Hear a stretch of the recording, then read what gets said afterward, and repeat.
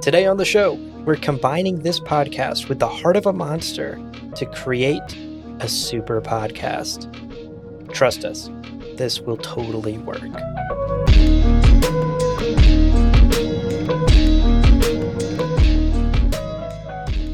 Welcome to Winds Howling, a companion podcast to the Witcher TV show on Netflix.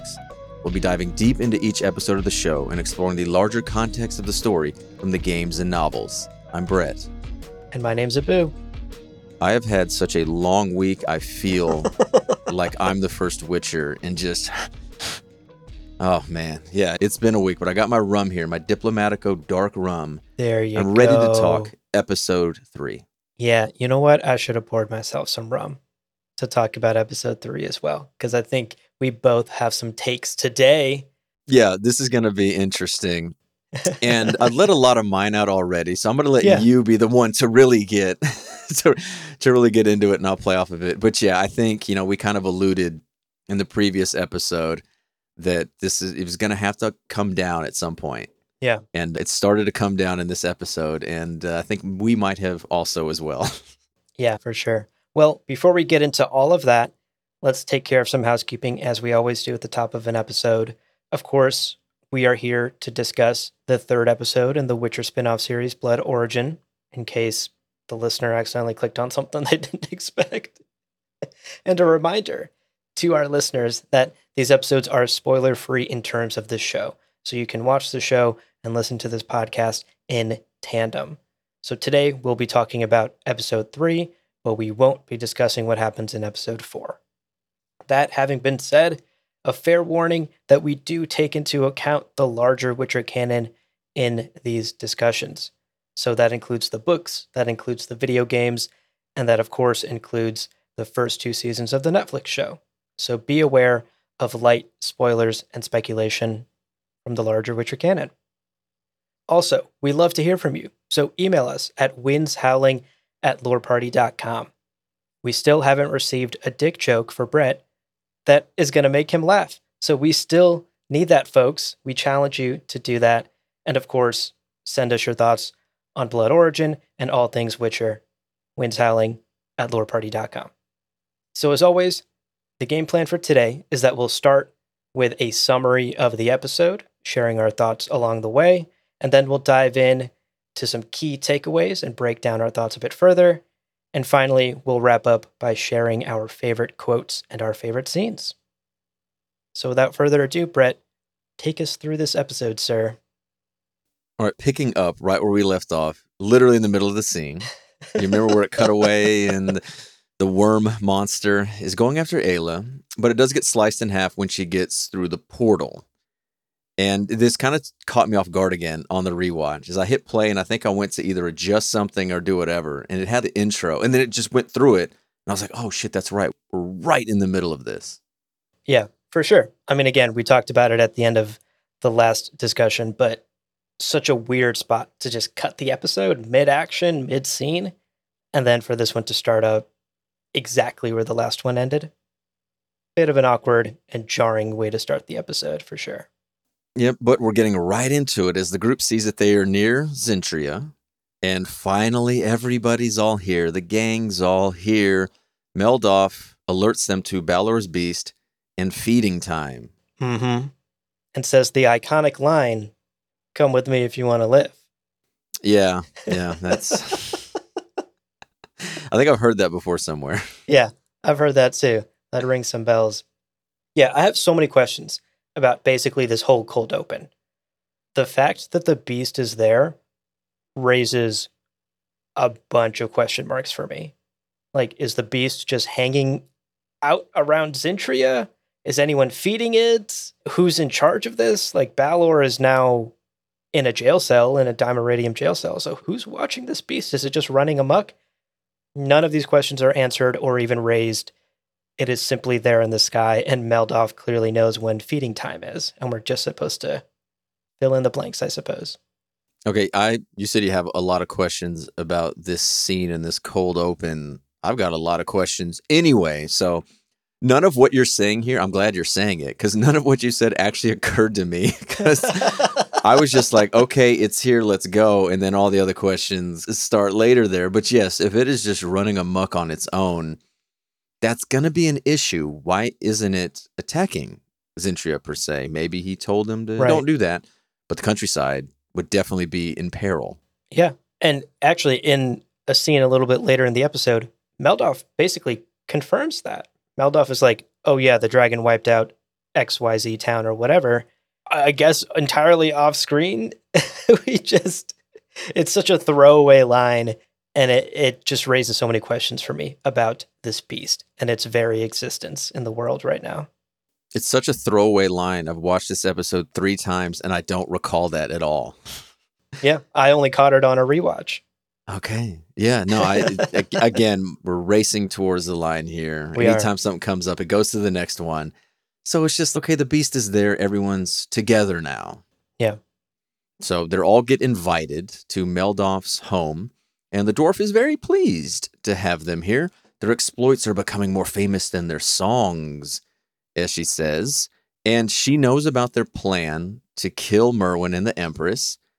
And I guess they're singing about that. That's one of the songs is we're going to go kill the Empress, which... I mean, I know you're going to do that, and I know you're wiping out all these soldiers, but I guess everyone just knows this. That might be the title of one of the songs. Yeah. No, this is a huge problem for me because, like, Assassination 101 is not to scream your plan from the rooftop so that everyone across the continent knows about it. This is so shocking to me. Like, when I heard Meldoff say this, and the fact that Meldoff just simply knows this group, it makes utterly no sense to me. Like, how is word traveling across the continent so fast? How is this group getting so famous so fast? And why are Balor and Aroden having such a hard time tracking down such a presumably famous group of people that Meldoff just recognizes at first sight? I was going to say, I have a guess on it. Oh, I'd love to hear your theory. I'm going to say that was all in episode 2.5 that was left on the cutting room floor. It has to be, right? It has to be. Yeah. Otherwise, this is, like you said, this is happening so quick, but in a way it's not because we see them traveling from a town and then the next scene they're at a different town. It's one of those we can just say, okay, they've done certain things in the middle of it. And that's the only thing I can think of. This is yet another thing that I'm going to beat the dead horse about is because they cut so much stuff out, and whether it be characterization or just added stuff like this is where it starts to feel squished together. That, like you said, it's just, how do they know all this? I think at this point it helps just thinking that it's all compressed, or assuming that it's all compressed. Yeah, just sort of accepting the fact that things have happened and are happening off screen. And that's just the reality of it. Which, again, you have to do that. You can't look at it and be like, I need to see every little thing that happens. But it is something that's easier done in a 10-episode season or an 8-episode season. It's just another one of those things in here. And I'll just preface this first. I'm going to try not to be too like nitpicky, negative. Like, I think the first 2 episodes I've said I've enjoyed it, but it's going to be a lot here where there's some good things in it. Don't get me wrong, but I think we're both going to be kind of needling and picking at certain things as they happen here. Yeah, for sure. This was a tough episode for me, and I, for one, will do my best to maybe hold back, but I'm going to bring up the issues as I see them. Yes, and it contains my favorite scene and my favorite thing in the entire 4 episodes. Yeah, that's true. I did love this too, and I'm sure you recognize this as well. This inside joke about Brother Death poisoning a sheep and feeding it to the beast. And this, as soon as I heard that, I was like, I know I've heard that story before. This has to be a reference to The Bounds of Reason, the short story. Yes. Where about the villain Trentmirth one, Borch and the Golden Dragon. And yeah, it's also like an old Polish legend of Scuba or something like that. But I thought this was a nice little funny callback because, Brother Death says it and everyone looks at him like, he's a fucking idiot. Like, what? Like, what an idiotic thing. Yes, it's a genuinely funny moment. Yeah. And it did get a laugh out of me. I liked it. Fun little Easter egg. There's the DiCaprio meme, like you're pointing, being like, I know that. Yes, exactly. And they laughed at it too, which was funny. And Sindril and Zachary have this heart-to-heart about turning it. The Sindril kind of mentions, we can do something. And Zachary's like, no, not again. Yeah. And they kind of leave and he goes to confront her. And they talk about previously trying to turn their mother into something from death, like to save her from death. She was dying.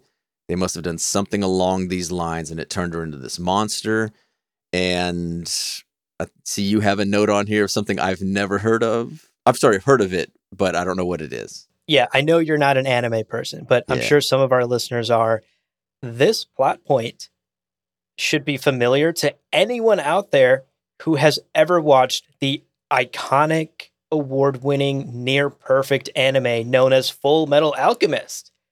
The entire plot of that anime is that these two brothers tried to bring their mother back from the dead and instead brought some monster back. And really, that's the whole plot of that show.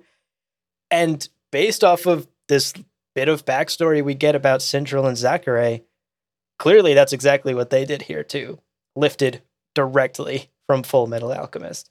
I had a tough time. This was another issue I had with the episode. I just had a tough time with this. I was like, this is a bad look for the writers to just so directly basically take a story that is already so well known and so famous and so popular and make it the backstory to Sindril and Zachary. And this is the only backstory we get. Also, again, talking about go and pacing issues, this is the only conversation we ever get about their mother, their background, their relationship, or their upbringing. Yeah, and that's something here about the characterization that I'll definitely have a lot to say later on. Yeah. All right, so this kind of jumps there's really only two places we go in this episode, and it's usually very quick back to Zentria, so we'll kind of just dance around there and then go back. But yeah, Merwin sleeps under this moonlight, looking up at these comets streaking, talking to Solrith, and Avallac'h just too anxious for me. Man, he's just uncomfortable. He makes me uncomfortable. But he's searching for this tome, and he comes across this. Is this a book? A key? It's whatever gets the monolith's portals open. He finds this under the floorboards. Mm-hmm. Classic. A classic place to hide your book tome under key. A creaky floorboard. Oh, man. All right, Ayla and Fjall say this transformation needs to be a warrior, not some little bitch-ass mage over there. No, you gotta be tough, like one of us. And then Fjall mentions something that caused me to drop my monocle into my champagne when he says, fuck destiny. Oh. I'm like, Netflix Witcher, hello. You can't say that. Yeah, obviously by now a very iconic line for anyone who has watched the Netflix Witcher shows. But yeah, Fjall here, our boy, doesn't believe in destiny, much like another Witcher we know. Fuck destiny. Yeah, it was nice hearing it after hearing it was nice. For having a reason to rewatch season 1. They get that word in more than I remember. Like they really go ham on it at times. So to hear him say fuck destiny, I'm like, thank you, Fjall. You're speaking for me. There you go. As well in there. All right, so Fjall and Ayla, they argue over who is worse, who's done more bad, and who doesn't deserve to live. But I think it's also one of these things here where these are two like alpha warriors where it's, I want to be it. I need to do it. I'm the toughest one. And you start to see the feelings are really developing and they don't want to lose the other one. But I still think ultimately it's a selfless decision for both of them of who wants to take on this transformation. Interesting. Yeah, there's definitely a bit of chest puffing happening, right? Like, no, me, I'm the one that'll make the sacrifice. I killed more children. No, I burned more children alive. I did the worst. It's like, okay, y'all are both horrible people. You deserve each other. Like, hey. It's like that one-upsmanship. You know, everyone's got that one friend in the group who's always I can one-up that story. And we'll talk about their relationship in a second here once we get to the kiss. But yeah, this is the first moment in the episode where we get a sense that they have developed some sort of feelings for each other. And I thought it was quite touching where Fjall basically says that you have so much more to give to this world than I do because of your songs. The songs that we've established, the lowborn latch onto. So I did like that part of this conversation. And I think it would have been a lot better, or maybe not as worse, however you want to say that, if it was on its own week to week. But as we mentioned before, we have to judge these episodes based on binging because Netflix is fucking dead set on this binging thing. Yeah. And to me, when you do that, you have to understand the pacing. I know pacing. Drink every time Brett says pacing. Drink every time anybody says pacing. But because this was binged and this is how we did it, this episode just slams to a halt with so much characterization and so much talky talk, which again is great. It's my favorite part of any show in general.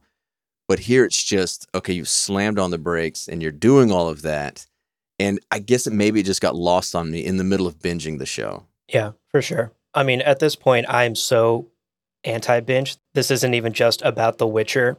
I do not like watching my shows all the way through in a single weekend. Yeah. I actually love the week-to-week theory crafting vibe, you know, like what are people on Twitter saying? What are the Reddit theories? What's going to happen next week?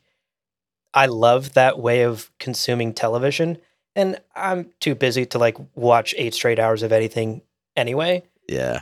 And so like the binge format has never really been for me, but I think even more so now, I just wish Netflix would not do this with The Witcher. I would love to see how The Witcher is received if it was released week to week and people had time in between weeks to have conversations about it, to get that shit trending on Twitter week to week. Like it feels like these shows drop and they're talked about for like a week and then it's dead silence until the next season comes out. So I don't know. Again, I'm no Netflix executive. I don't have the numbers. Maybe their shows do better when they binge drop them. But I, as a viewer, am all for the week-to-week viewing experience. No, we're recording this roughly 3 weeks after Christmas and after this episode drops, and it feels like it's so late. Right. It feels like we should have done this 2 weeks ago. Totally. Because totally. of that binge mentality. And having done a like weekly podcast show over House of the Dragon last fall, it completely changes the show. Because like you said, you watch it and then you sit on it and then you watch it again and you hear what people say. And even something like that where you can know some things, they'll still change up enough to make it new. And it's just like the build up into there and then you get the reactions. And yeah, it's Netflix MO to binge. I don't think they're ever going to change it at this point. I'm not holding out any hope, but it would be an amazing surprise. It would be. So later that same night, the group decides to throw a wake for Ayla's impending death to come. Everyone but Skian gets totally sloshed, and everyone's having a great night. It's a lot of fun, but my boy Fial, huge party foul here. He accidentally lets slip to Skian that there's no entrance, no secret entrance into Zintrea. And he has been lying this whole time and doesn't really have a game plan for how they're going to get in there. I just love that Skian asked him about it. And he's just like, there's no entrance. And he's just so fun. And she just dresses his ass down with what's going to be my favorite line. So I'll save it. But she says that and he instantly looks so ashamed of it. And I'm like, okay, he respects her. But I just like that. Like, there's no entrance. I would have closed it down if there was one. Yeah. Of course, Skian reacts to it. She's the grown-up in this crew. And she leaves in the dead of night, and we see her holding a wanted poster of Fial. Yeah, I wasn't buying it. Like, not to be like, oh, I fell for it. On my first watch, I fell for it. I was like, oh, no, Michelle Yeoh, don't do this to me. That's why I didn't think they'd do it. If it would have been another character, maybe, but I'm like, no, not the main quote. Maybe not the main character. She's not the main character, but the lead for sure actor, if you will. I don't know. I guess I'm just smarter than now. All right, over to Zintrea with a wizard fight. Yes. Balor and Avallac'h fights, but Erden shows up with a knife to Fenric's throat, and Balor acquiesces, releasing Avallac'h, and I'll let you take it from there. Why is what I have to say about this. I watched the scene and just was shocked, like mouth open, speechless. I thought he was going to be like, okay, sure, cut her throat. What do I care? Yes, exactly. Is that not the Balor character we've set up in the last 2 episodes? I thought they were together. Like, I thought they were husband and wife together at this point. I'm like, oh, they must be together. Otherwise, he wouldn't give a shit that much. Because she hasn't really done anything that we've seen that he can't do. Exactly. Like, it's not like he needs her for something. She hasn't shown that in the show that he needs her or she provides something. Right. And we've seen that he's not above murdering children to get what he wants. So if that's the bar we're setting, it is a very tough sell for me personally to believe that he's like, oh, wait, no, children is fine by me, but you can't harm Fenric. And maybe Fenric is someone very close to him. Maybe he does care about Fenric more than he cares about anyone else. But when did we ever establish that in this show? You know, for this scene to have any sort of weight, we needed to have established some sort of relationship between Balor and Fenric for there to be any stakes here. And there's just zero stakes. And it's totally out of left field why he would back off and be like, oh, please don't harm Fenric. She means something to me. That's what I was fooled by. You were fooled by the wanted poster and skiing. I was fooled by him actually saying like, no, I'll surrender. I was like, okay, he's got another trick up his sleeve. Oh, really? You thought there was a game within a game going on? Well, like here. You said, she's there. Okay, they're together. Initially, I thought those were their kids they killed, but once he killed them, I knew it wasn't. Mm-hmm. But then I just was like, okay, she's a helper? Yeah, an apprentice? What is she? Yeah, he's going to call her that later. But at this point, like you said there, it's just, what does she bring to it? Again, let's just flog the dead horse. I'm sure there was a scene or something cut out where she added something. She figured something out to maybe what helped bring about those portals opening. Yeah, I'm sure. Okay, I'm trying to hold off as long as possible. Yeah, I can see it on your face. Yeah, pour another glass. There you go. I'm going to pour another drink right now. Because Brother Death and Meldoff, they get their nice backstory time. Everyone gets their backstories in this episode. Another problem that I had with it is they just force them all into this one, but we'll get to that at the end. Right. And Meldoff gets this, super heartfelt story about Gwen and how Gwen was violated and murdered by these elves, and she gets this steel and forges it, puts Gwen's ashes in there, and got her revenge. And okay, she gets that. It's time for Brother Death's. All right. Mm-hmm. So Brother Death gets his, and he looks over at Zachary, and he's talking about how he's done so much bad and evil, and she's overlooked that. I gotta take a drink. And then, right in the middle of it, fucking Meldoff falls asleep because we can't have any fucking seriousness here. It was gone on for too long. Meldoff gets hers, but Brother Death gets his. Yeah. I'm calm now, but this is the stuff right here that I'm not joking. I wanted to punch my monitor. I wanted to break my fucking computer. I hate it. I hate it with every fiber of my being. I don't understand it. It takes me out of the scene. It makes me dislike Meldoff as a fucking asshole who then just jokey, oh, you're pouring your heart out? I'm glad you listened to mine, but during yours, I'm going to fall asleep and then make a joke about it. Mm-hmm.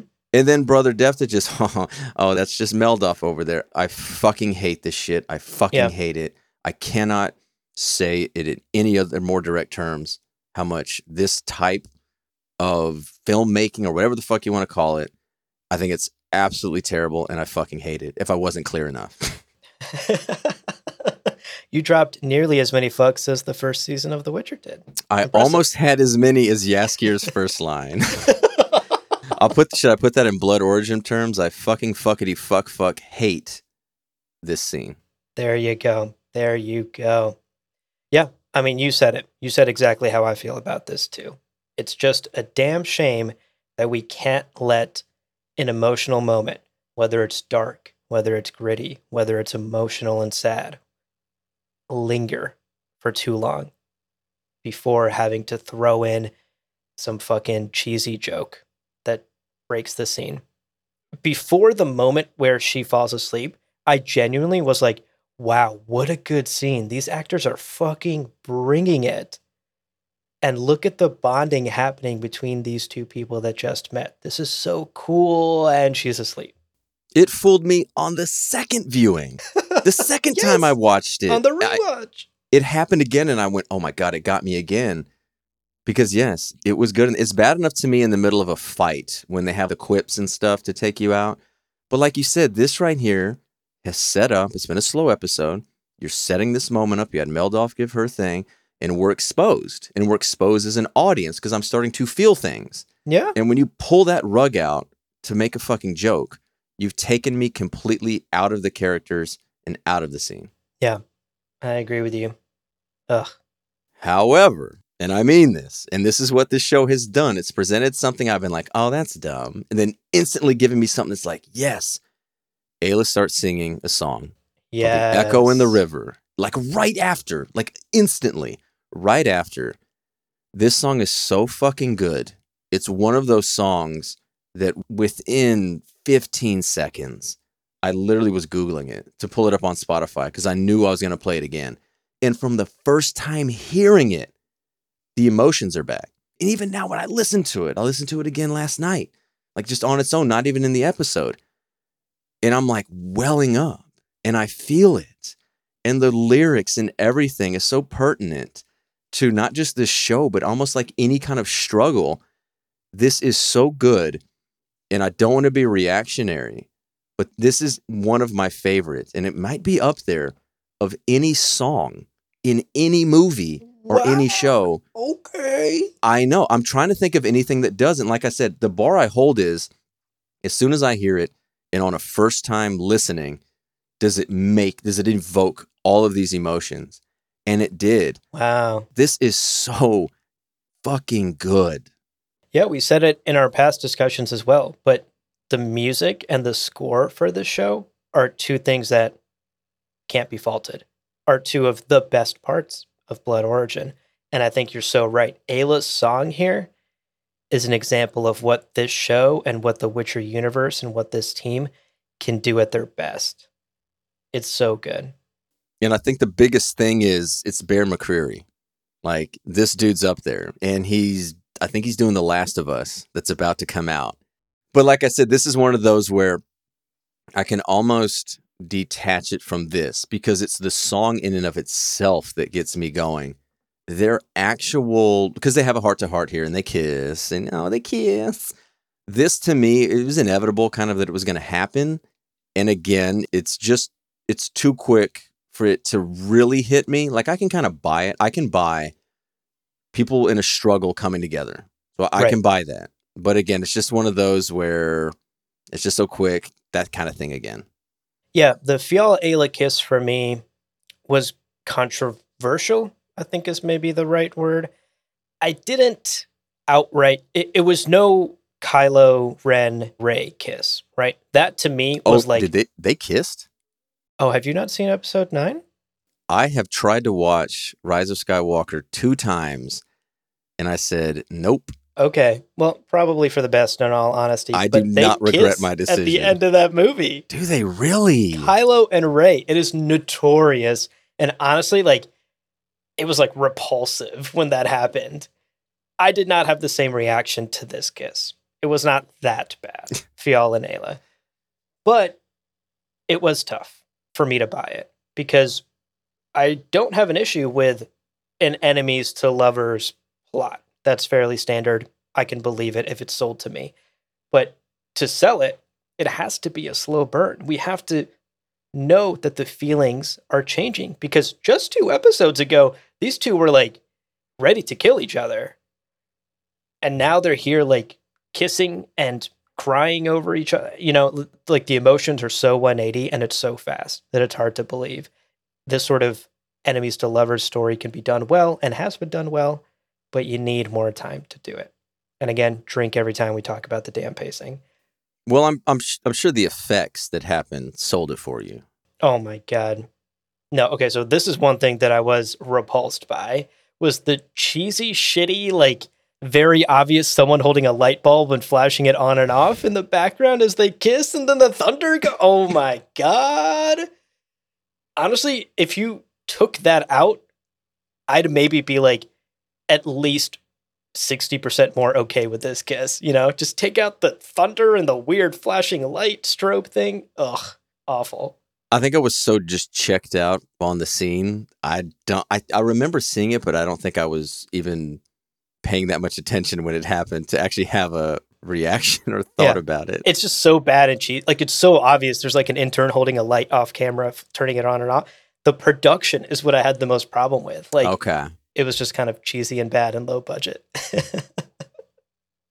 All right, next morning, Ayla wakes up, and Fiyal has decided to be the man about it. And he's jumped in front, and he gets to be the first Witcher. Yes. This was what I could only equate to like a burning black tar that they're pouring down his throat, and he's like coughing it back up.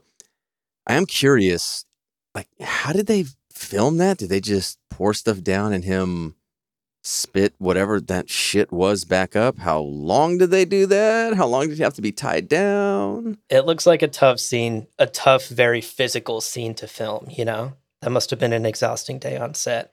I don't know. I don't know how they do that with the goop. Maybe it actually tastes really good, you know? Like afterwards he gets to lick it all up and just swallow it. Like it's like chocolate? Yeah.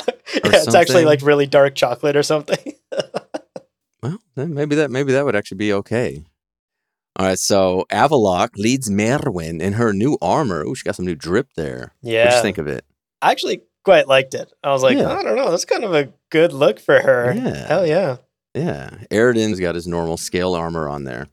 So they're okay. Avallac'h's gonna lead him in the portal, and he's finally gonna do something. No, he just fails completely. And this fucking dork, man. This fucking dude. I love how much of an issue you have with that. Because I just can't, again, I'm old, and I'm just the child of these stupid 80s, like, college comedies. I wasn't old enough to be in college in the 80s, don't get me wrong. I just watched a lot of them when I was a kid in the 90s. Yeah. And this dude just inhibits this Screech-type 80s nerdlinger, and he's just so jittery, and that's all I see him. And now he's fucking failing. Like, he saved Merwin, and like you said before, he finally has a chance to shine, and he's a fucking failure. Yeah, I mean, it's a tough look for Avallac'h here, and it dawns on Merwin and Aridin that they're going to need Balor. Balor's got a monopoly on this whole monolith situation, and they're going to need to convince him to help them. And I want to point out, Brett, it's here in episode 3 that I realized there's a famine and that there's a food shortage, and that part of why they're so obsessed with going to these other worlds and using these monoliths is for food, because Aridin like finally says it outright. And I was blown away by that. This has been a running theme. We probably haven't mentioned it because there's like a million fucking things mentioned, but they have mentioned this throughout, that there has been a shortage, and this is a big reason why Merwin does want to go and conquer these other worlds. Yeah. And clearly it went above my head, and I'm sure no, other you're folks right. I never thought to make a note of it either, and when you said it there, I was like, oh, fuck, we haven't mentioned this is the reason why they're doing it, have we? Yeah, right. All right, so all that horrible shit we talked about, the burning tar down the throat, that was not the transformation. That was just to get him ready. And this is where you mentioned before, this fucking massive monster heart sprouts these branches or limbs or whatever, and injects Fiyal with the sweet nectar of the Witcher. Nectar of the Witcher? Is that what we're calling it? Witcher juice, sweet nectar. It's like a new iced tea flavor, you know? Yeah, Witcher juice. It's like, ew. I don't know if I want to... Yeah, exactly. That's something different, Brett. That's a... But either way, like, this was horrific. And they do, I promise. I promise I won't rant about this. Oh, no, he's dead. Oh, but he's not. Like... We know he's not fucking. They just don't. Like, we know. I understand. I understand that when they write, this is written as a screenplay and they're written to do it. We've all watched a billion things of television. We know he's not going to fucking die. Please don't do the fake out. Yes, I know I can believe it from the characters, but not from the fucking viewer. Please don't fake out a character dying that we know is not going to fucking die. Yes. Amen, amen, amen. Honestly, respect the viewer's intelligence more than that. No one watching this believed that Fiyal died in this moment. And it just takes away, again, talking about stakes, it takes away the stakes of this scene. Because it's like, well, he wasn't going to die, so I don't really care that Ayla is heartbroken over his death, because he wakes up right away. I agree. We need to respect the viewer's intelligence much more than this. we have all at this point in modern pop culture seen the fake out death, and no one believes the fucking fake out death anymore. We can stop doing that. Yeah. Yeah, Lord of the Rings, Two Towers. We know Aragorn's not fucking dead. You just did that shit with Gandalf. Fucking Peter Jackson, you piece of shit. No, I'm kidding. All right. Meldoff and Brother Death have another chat. Yes. I'm not on my last tangent that Brother Death is not maybe talking to his lover. Well, I'll save that. But Meldoff and Brother Death talk, and this is not going to be the last time I lead off a thing with that. And the whole elf and human thing becomes more blurry. I think it might have been you that pointed it out. I couldn't remember who pointed out to me that these elves don't seem like elves, that they're humans with pointy ears. I don't remember who did it. But this right here is where it's the most blurry, where Meldoff is talking about all the tragedies and the travesties committed upon them by the elves. It's literally the same thing that the humans have done to the elves and the elder races in The Witcher. And I keep forgetting at times that these are all elves, that these aren't humans in there. Yes. And I've heard differing opinions, and I respect them, and that's fine. I just don't think we need this. Like, we're going to get enough of this. We've gotten enough of it in the Witcher series. We're going to get a ton of it because they finally introduced the Scoia'tael here, which means they're going to have the Scoia'tael in The Witcher Season 3. Yeah. We're going to get enough of that in The Witcher. I understand a major thing about The Witcher is like racism and intolerance. I just don't think we need this forced into here when there's just so fucking much. Like, we already had Meldoff talk about it. We've seen enough of it. We don't need this right here. Another fucking scene. There's not enough time to have this in there. Like, we get it. Yeah, I agree. This, like, relationship between dwarves and elves in Blood Origin so closely mirrors the relationship between humans and elder races in the primary Witcher canon that it just, it feels like a lazy recycling of the same theme over again. I wish there was a more interesting dynamic between the elves and the dwarves, something different. You know, maybe there's some cooperation, but some animosity. Maybe there was some conflicts in the past. We get some hints of that because the Zentrian Palace is built on dwarven ruins. So the monoliths are dwarven, apparently. The monoliths are dwarven. Like, there's a way to make this history and this relationship more interesting between these two races. Not in this show. Not with 4 episodes. No. Exactly. Like, we already talked about how when they let off with this, when the mini driver, I don't know, whatever the hell her name was, the storyteller, was talking with the Ascaris. Oh, you've heard about this and this and this, and I'm like, that's like one for each episode. Y'all got a lot of work to do, and it's just stuff that gets shoved too much in there. But Meldoff decides she's going to join him because she has nothing fucking else to do. She's already got her vengeance, and I wanted to run this by you as well. Yeah, so many stories are about the folly of vengeance. How if you seek vengeance, it becomes you and you become what you hate and all that Nietzsche kind of thing right there. Yeah. Here, vengeance is fucking badass. How do you think about that message in The Witcher of all things? Yeah. It's just weird. I don't think it's necessarily bad. I'm not dogging on it. I'm just fascinated when shows choose to show vengeance in a good light because overwhelmingly it's shown in a negative light, and I think for good reason. Yeah, it's interesting that for Meldoff, vengeance in this show was just a to-do list.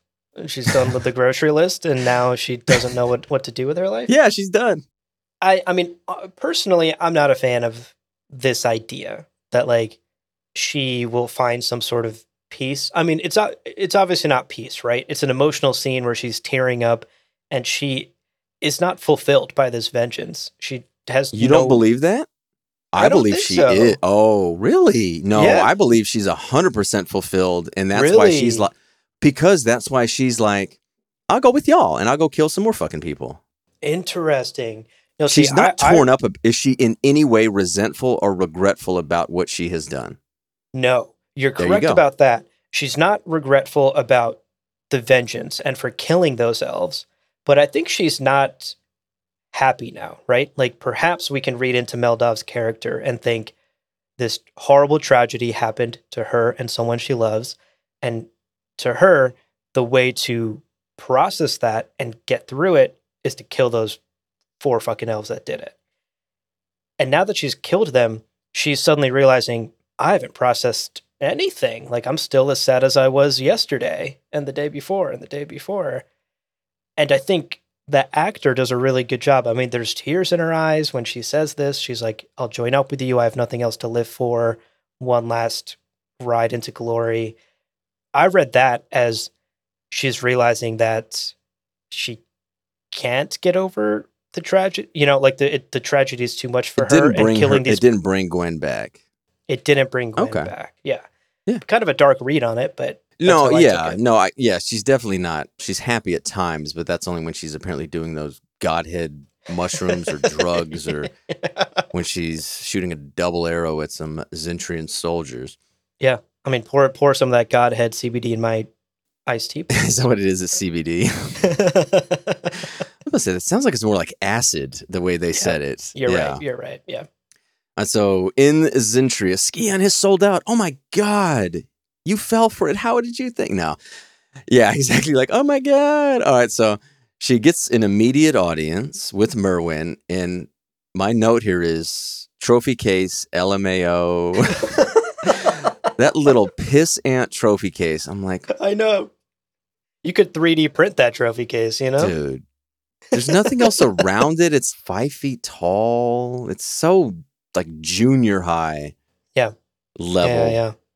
I bet your school has a cooler trophy case than Merwin's.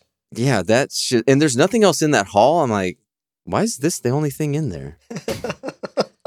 I don't know. For the plot. I know, and we'll get on to. And speaking of hurrying the plot along, Merwin is the worst fucking negotiator I've ever seen. God. She doesn't counter with anything from a position of power. She's like, what do you need? Okay, fine. Okay. Like, no, one more. Okay, what? I need this. I need 50 people in all their armor. Fine, make it so. Can I go now? Like, just let me go. Yeah. She just lets it go. It's a bummer because we talked about how in episode 1 and 2, I won't speak for you, but for me, I was a big fan of Merwin, and I was like, oh, wow, she's maybe the most interesting character in this show. Yeah. I'm excited to see where her story arc goes, where her character goes. And it's here in episode 3 that it kind of totally falls flat for me. She's out here like making the worst negotiations in history because she's just being emotional and rash and making decisions because she just really wants to see Fial, I guess. Again, we talked about that last episode, why it's weird that she would still be obsessed with this man. But yeah, this is where Merwin's character suddenly is just flatlining for me. I will counter that with, I see her as a woman of action, and she's not a talker. She's not a diplomat. She's okay, whatever you want to do. Okay, good. Let me go on to my conquest. Let me go on to needing to speak with Balor, needing to do all that. So I maybe kind of do that where she's not one to really talk much. She's not a thinker. She's a doer. That's a good point. She doesn't know how to slow down and consider something twice. And she's never had to do it because she's always been in the shadow, if you will, of her brother, or just simply a pawn ready to be used. That's a good point. All right, so Fial and Ayla, bang. Oh, yeah. But it doesn't matter. Like, he's already gone through. They called it the Trial of the Grasses as well. And when they said it there, I'm like, okay, that's the Trial of the Grasses. Like, it doesn't matter. Like, there can't be a kid, so whatever, right? No, of course not. Yeah. Right. Okay. Everyone knows that about Witchers. Yeah. They there can't won't be children. A kid. Can't. I just want to say, this felt very unsafe to me. Like, not even like talking pregnancy unsafe. I mean, like, he's going through something right now, right? Like, physically, he's having a hard time keeping things under wrap. So is like the throes of lovemaking the right thing to be doing right after the Trial of Grasses? Like, I mean, there's even a shot at one point where his eyes go black and his veins pop, which, like, I have to assume he's coming, but I did not even think of that. Oh, I thought of it, Brett. Oh, and I bet you did. I bet you did. I mean, I'm just like, I was so stressed during this scene because I was like, dude, you need to be resting, my guy.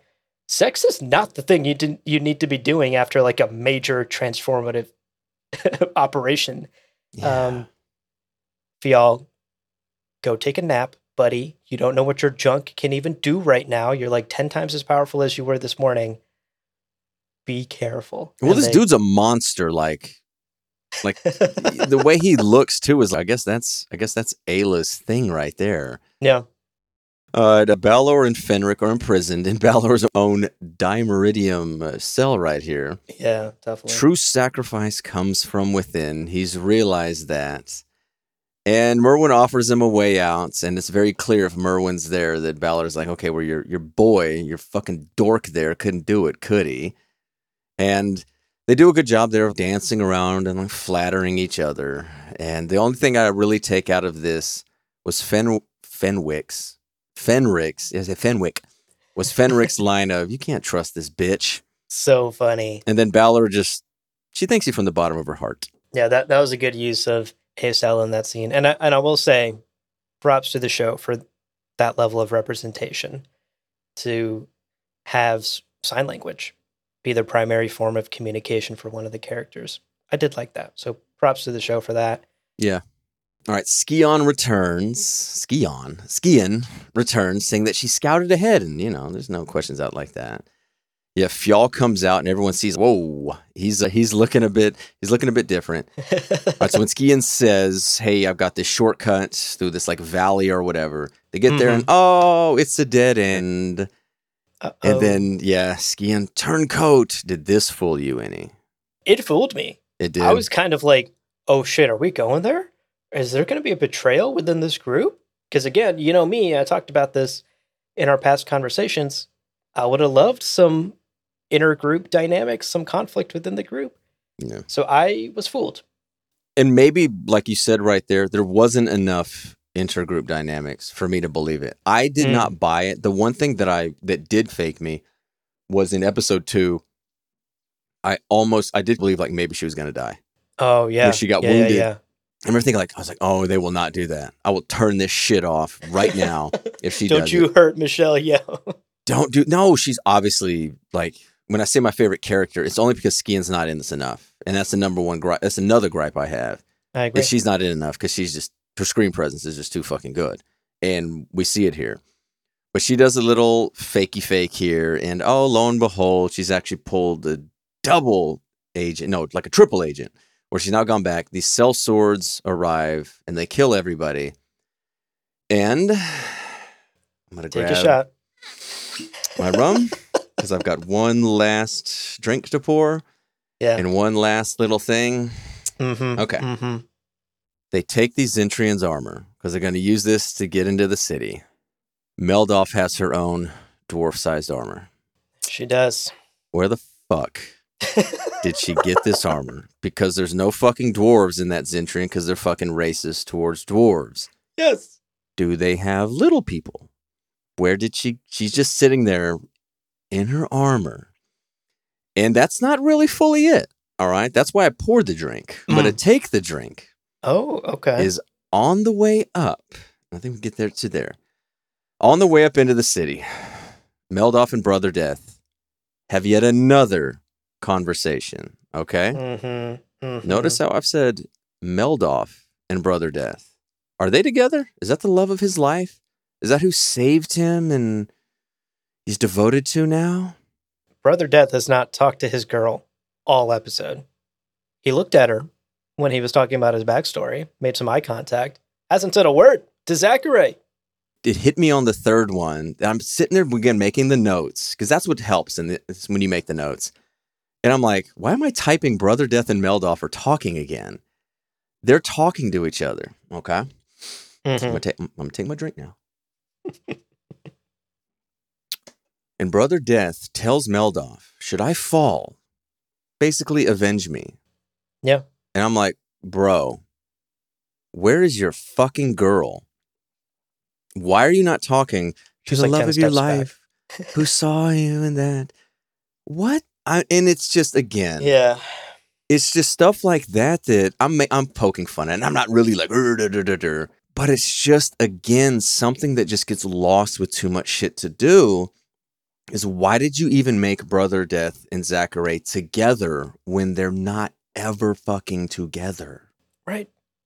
Do we even have a one-on-one scene with them at any point in this show? I legitimately don't remember too much of episode 4. I've only seen episode 4 once. Mm-hmm. And I'm trying to rack my brain to think about if they did then. Because even now, when they first met up, when in the Marsh of the Mist, Mist of the Marsh, whatever they call it. Yeah. Then they talked to each other there. Oh, my love, blah, blah, blah, blah, blah. Right. Outside of that, definitely not this episode. Yeah. And it's just, again, it's something there is I see fucking Meldoff in that goddamn little armor. I don't know. Again, I'm not like show ruined or anything like that. Right. It's just, and again, this might, I don't know. We're going to do the takeaways. So I'll save it for the fucking takeaways. Yeah. The last thing I'll say about this summary then is I had issue with this same exact scene between Meldoff and Brother Death for an entirely different reason. Okay. And I know I've made a number of references to Lord of the Rings, but here's one more because this cannot pass. Did they try to recreate the Gimli Legolas at the Black Gates die side by side with a friend scene? They didn't actually, if they would have said an elf and a dwarf, I would have 100% agreed with that. But they didn't say that, right? They didn't say it directly, no. But to me, the implication was there, like, I am Meldoff, I'm a dwarf, I hate your kind, I've killed your kind. And Brother Death being like, I'm an elf, and my kind have committed atrocities. Will you avenge me when I fall? Like, to me, I was like, this is the Gimli Legolas scene. They're walking up to a fucking gate. It's two races that hate each other, but now these two have seen past their prejudice about each other, and now they're fucking friends. I was just like, yeah, the audacity to even try and recreate one of the most iconic, not even recreate, but like, if you're gonna do an homage to something, like, this was clunky then, if this was an homage. It just was not good. Yeah. Let's take a quick break now, and we'll be back in just a minute to talk about our takeaways for this episode, have one last conversation about it, share our favorite scenes and favorite quotes before we call it a day. So we'll see you in a minute, dear listener. All right, folks, welcome back. Let's dive straight into our takeaways for today's episode. We've already touched on a lot of these things throughout the summary and throughout the conversations we've had thus far, but I did want to just dive into a couple of things with you, Brett, that came up for me during this episode that we haven't touched on yet. I said earlier that this is the episode that sort of falls apart for me, and that holds true for episodes 3 and episodes 4. For what it's worth, I really liked episode 1. I enjoyed episode 2. There was potential there. I had my issues with it, but nothing was so detrimental that I was like, okay, I don't want to keep watching. Episode 3 is where I was kind of like, oh no, things are falling apart. Are they going to be able to land this ship in episode 4? One of those things for me was the monolith plot, especially here in episode 3. Because as you said, we basically cut between two scenes this whole episode. We're in the cave with the group at Meldoff's house, or we are in Zentreya. And I feel like nothing really happened in the Zentreya scenes in this episode. Like, Merwin, I've talked about my issues with her in this episode already, but she's out here making horrible negotiations and rash decisions and thinking with her heart and not her brain. Aroden has one scene, maybe. He shows up in that one monolith scene in his armor and doesn't really do much beyond that. He put the knife to Fenric's throat. He didn't move much. He literally didn't move. Thank you for catching me on that. He literally just shows up with a knife to Fenric's throat, and that's it. Okay, you're right. So he did do that. I stand corrected. Yeah. Avallac'h, we've talked about this mousy motherfucker just failing left and right. And he did nothing. You're right. Like this episode, he found the book, a port key, whatever the fuck you want to call it. And that was it. Port key. I know. That just came to me. I was like, okay, it's a fucking port key. Yeah. And then, of course, we've already talked about the issues we have with this, like, Balor-Fenric relationship that doesn't exist in the show, but apparently is super important to Balor. I'm just curious, all of that having been said, what are your thoughts on this monolith plot so far? Because that has been a central plot in this show. It's the driving force of the show. Is it working for you? It's the driving force of the universe. Because it is, though. And it's such a big deal in The Witcher. And when it came into here, I was like, oh man, those monoliths. I think it's something that they had planned that sounded really good when they did it. It was their way of connecting everything, and it just has not translated as much into it. And yeah, it's funny you mentioned that. Like, what was the point of everything in Zentria? But yeah, I think from beginning to end of this episode, it's Balor trusted, but in charge, and now Balor untrusted, but in charge. Yep. And I think that's it. And yeah, like Avalok has solely existed to be Avalok, to where we'll know who he is. Yeah, I guess that's it. I think you succinctly put it. Yeah, I mean, we've touched on some of our more in-depth issues with it, but I think your point earlier, you made this point earlier, and I totally agree.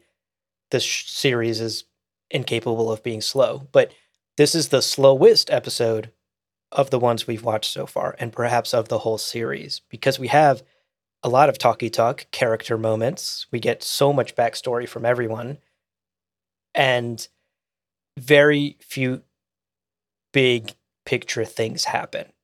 Like the first Witcher is perhaps the biggest event of this episode, the central event of this episode, but all of that sort of happens in a cave outside of Zentria. And to me, yeah, there is like an awkward pacing issue with this episode where it's suddenly like things are happening in episode 1, things are happening in episode 2.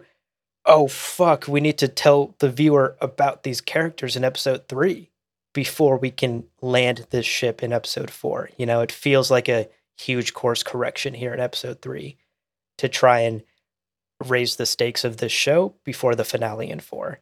Yeah, everything was shoved into this episode to where we have to really make everybody care about it. Some of this stuff, I don't know how they could. Honestly, it was an impossible task. What they did here, and I don't know why. We've seen videos and some articles that talked about it, of what they cut out, and then the showrunner Declan DeBarra giving his thoughts and why he wanted to keep things in and why they cut it. Obviously, most of what they cut, actually everything they had on their cutting was characterization. Right. They didn't cut any fights and something like that. Honestly, I wonder if that's something where Netflix is like, no, we gave you the fucking money to film this shit. Like, we're not cutting any kind of combat. In this combat, there was really only that massacre at the end. I think this episode was paced fine, but in the idea of binging, it comes to a screeching halt. Yes. In there. And to me, it not only comes to a screeching halt, it's the pace that comes off the rails. Like, we've gone the speeding train, now we're off the rails. Yeah, whether the they inconsistency of it. Yeah, whether they can land it off the rails, check back for episode 4.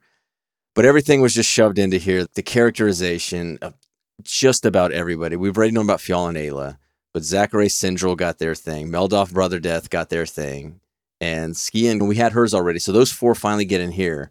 And it's almost, again, I don't know if it's derogatory or something, but it goes back to, like I said, it's like the check mark. It's okay, we checked off Syndrome, we got Zachary, okay, Brother Death, Meldoff, and it's okay, we've got it. We've got them in there. The end game is now set. For sure. I think that's a totally valid point. It does feel like checking things off of a to-do list so that we can make it to the finale in the next episode. All right, one more thing I wanted to chat with you about that we haven't really gotten into yet. The first Witcher, the origin of the Trial of Grasses, Fionn becoming the first proto-Witcher, I guess you could say. It's not a full-on Witcher. Did this work for you? Is this what you expected? What are your thoughts here on the origins of The Witcher? Because this is big for longtime fans like us. Yeah, I think I naively guessed that. I think in the basic Witcher lore, that the first Witcher is created after humans come. It's after the conjunction and all of that. So I think I erroneously guessed that it was going to be a human, thinking, okay, this is going to have to do with the conjunction, and the human's going to get there. That was obviously stupid because there's only 4 episodes. So it was a terrible guess. But yeah, there's no Cosimo Malaspina. There's no Alzur here, which is fine, whatever. They've changed so much of the source material, whatever. They're going to kind of do their own thing. It does seem to be just lackluster. But again, it goes back to how could it not be, just with how little they've had it. Yeah. Lackluster is the perfect word. That's how I felt about it. Underwhelming. Right. Exactly. I was very whelmed by it. You're absolutely correct, and I agree with you 100% that it didn't follow any theories that I had in my own head about it. And of course, in the books, it's different. The Witchers are created post conjunction of the spheres after there's monsters, and the mages are ordered to create these Witchers, and then we get these Witcher schools, blah, blah, blah, blah, blah. We may still get that. This may be like a very origin, right? Like this may be the first experimental test that then becomes later the Witchers that we do know. But at the end of the day, I keep saying the word stakes. Maybe that's the drinking game for this episode is every time Abu says there's no stakes, drink. It didn't build up enough stakes for me to be like, this is a huge fucking deal. This is wild. Like, look at this crazy thing they're trying. No, this was like plan B for them. Like, you know, there's no sense of discovery. There's no sense of like, there is risk, but there's no sense that this isn't going to work. So yeah, lackluster, just okay, was exactly how I felt. Whelmed was the overarching feeling for the origin of the Witchers here. All right, well, let's end on a more positive note. I'd love to hear what your favorite scene from today's episode was, from this third episode. It was the Echo in the River song. Come with me, oh lover. They sang in there. It's just great. I talked about it earlier. Immediate emotions within 10, 15 seconds of it. Mm-hmm. I've heard it 2-3 dozen times since then, and it still keeps evoking an emotional response. It's incredible. And I do often wonder if you take the songs out of this show, how much less the show is, like this being buoyed, if you will. Because as much as so much of this episode I didn't really care for, this is the thing that sticks with me. It's not the annoyances that I had. It's this song, and it's great. I agree. For me, I admitted earlier that the ski and fake out totally got me the first time I watched. So for me, my favorite episode was actually the double, triple fake out at the end, where we learn that Skian is in fact not evil or has not betrayed the group. And I was just mostly relieved that Michelle Yeoh didn't betray me because I didn't want her to. She's just not on screen enough. She's not on screen enough. And I get it as Fionn and Ayla, but she just won a Golden Globe also for Everything Everywhere All at Once. Yeah, Golden Globe winner Michelle Yeoh was not on screen enough. She wasn't. She really wasn't. Yeah. And at the very least, I was happy that in this episode, she got to be the grown-up in the room. She came up with the plan. I know we talked about in last episode, one of my takeaways was that no one's coming up with a fucking plan. What are we doing here? Finally, Skian is like, okay, y'all are idiots. Here's the plan. And I made it happen. So I'm glad there's a grown-up in the room keeping people in line. All right. What about your favorite quote? Speaking of Michelle Yeoh, when Fionn drunkenly lets loose that there's no secret passage, she says, every time I think I've suffered the last fool, another lands in front of me. That's a great line. Such a good line. Great line. Great line. Great line. I loved it. That stuck with me as well. For me, again, I had a lot of issues with this episode. I'm not going to hide that. But I did enjoy Ayla saying, Fionn, all my songs are sung. For some reason, that was so sad to me. Like, she said that, and something about the delivery, something about the moment really got me. Because you just kind of want to grab her and hug her and say, that's not true. You have so many more songs left. You have so much more left to give to this world. And Fionn effectively says the same thing to her. I thought it was a good line. I thought it was an emotional moment.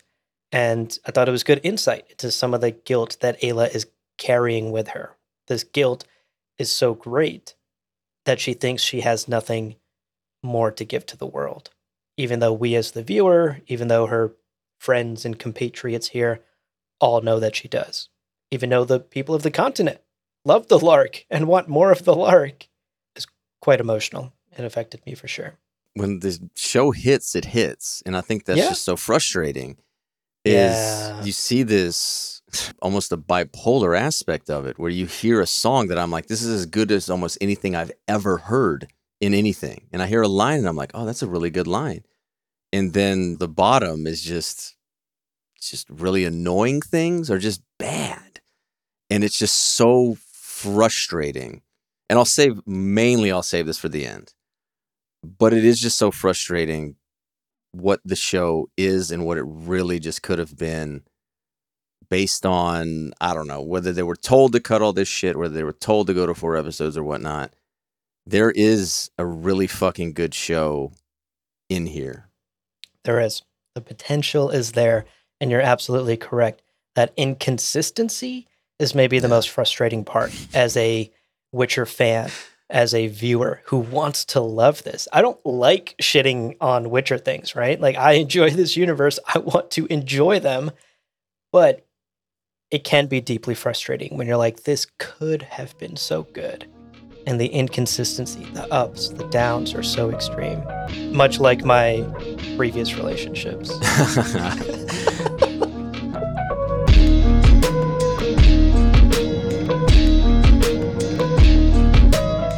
Well, Brett, podcasts are podcasts. Lesser, greater, middling, they're all the same. But we've completed our contract and it's time to collect our reward. So leave us a 5-star review on Apple Podcasts and Spotify, and check out the other shows on the Lore Party Podcast Network on loreparty.com. You can also follow us on Twitter and Instagram at lore_party. Thank you so much for listening, and we'll see you on the path.